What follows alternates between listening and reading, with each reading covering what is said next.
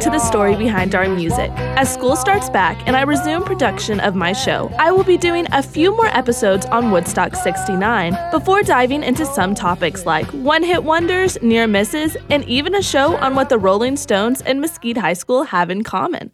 I have mentioned this year's much-anticipated revival of the music festival in a few past shows, Woodstock 50. Woodstock 50 was announced by Michael Lang, one of the original promoters of the first Woodstock Festival, in the spring of 2014. He promised the show would be as amazing as the first and would happen on the anniversary dates in 2019. This show would have 5+ years for planning and preparations. How could it fail? This show would have part of the production team that brought the show to the world in 1969. Many of the bands that were there then, and even more new superstars of popular music like Jay-Z, Chance the Rapper, The Killers, Miley Cyrus, The Black Keys, Imagine Dragons, and plenty more. There would be huge corporate sponsors and tons of money. It sounds like the perfect music festival.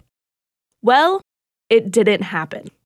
After trouble with money management, sponsors backing out, and not being able to secure a venue, in July, the festival was officially canned.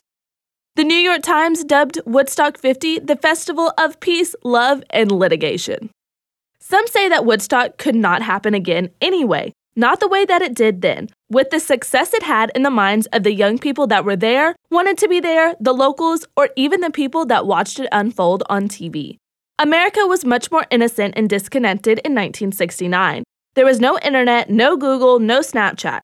The youth of America was not immersed in videos on YouTube, wannabe stars on TikTok, and witness to everything they could imagine on Instagram. Woodstock 69 had very few problems that required any kind of security or police. The commune that was brought in to maintain security was led by a crazy-looking man who was called Wavy Gravy, a combination clown shaman. And he told a reporter, "Mostly we're going to try to be groovy and spread that grooviness through everybody." Many adults in conservative little towns like the one where the festival took place really didn't know what to make of these hippies. But in spite of the huge crowds, the locals remember the kids as polite and respectful. An article in a recent The Atlantic magazine pointed out that because of the lack of trouble, the conservative-leaning natives of Sullivan County, where the concert took place, donated groceries when the fest food ran out.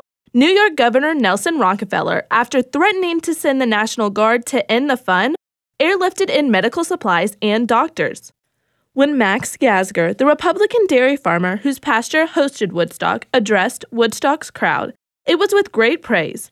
The important thing is that you've proven to the world that 500,000 kids can get together and have 3 days of fun and music and have nothing but fun and music, and I God bless you for it.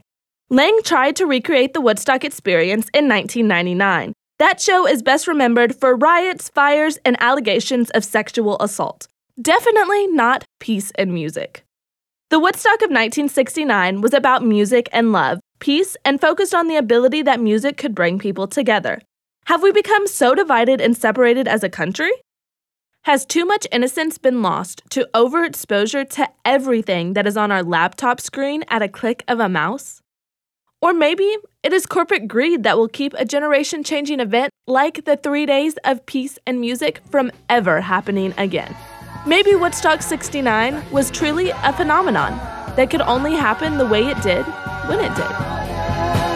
By the time we got to Woodstock, we were heavily strong. And everywhere was a song and a celebration. I'm Addie, and you can see more of The Story Behind Our Music at thestorybehindourmusic.tumblr.com. And to hear past The Story Behind Our Music shows, get my podcast on iTunes or podcast.com.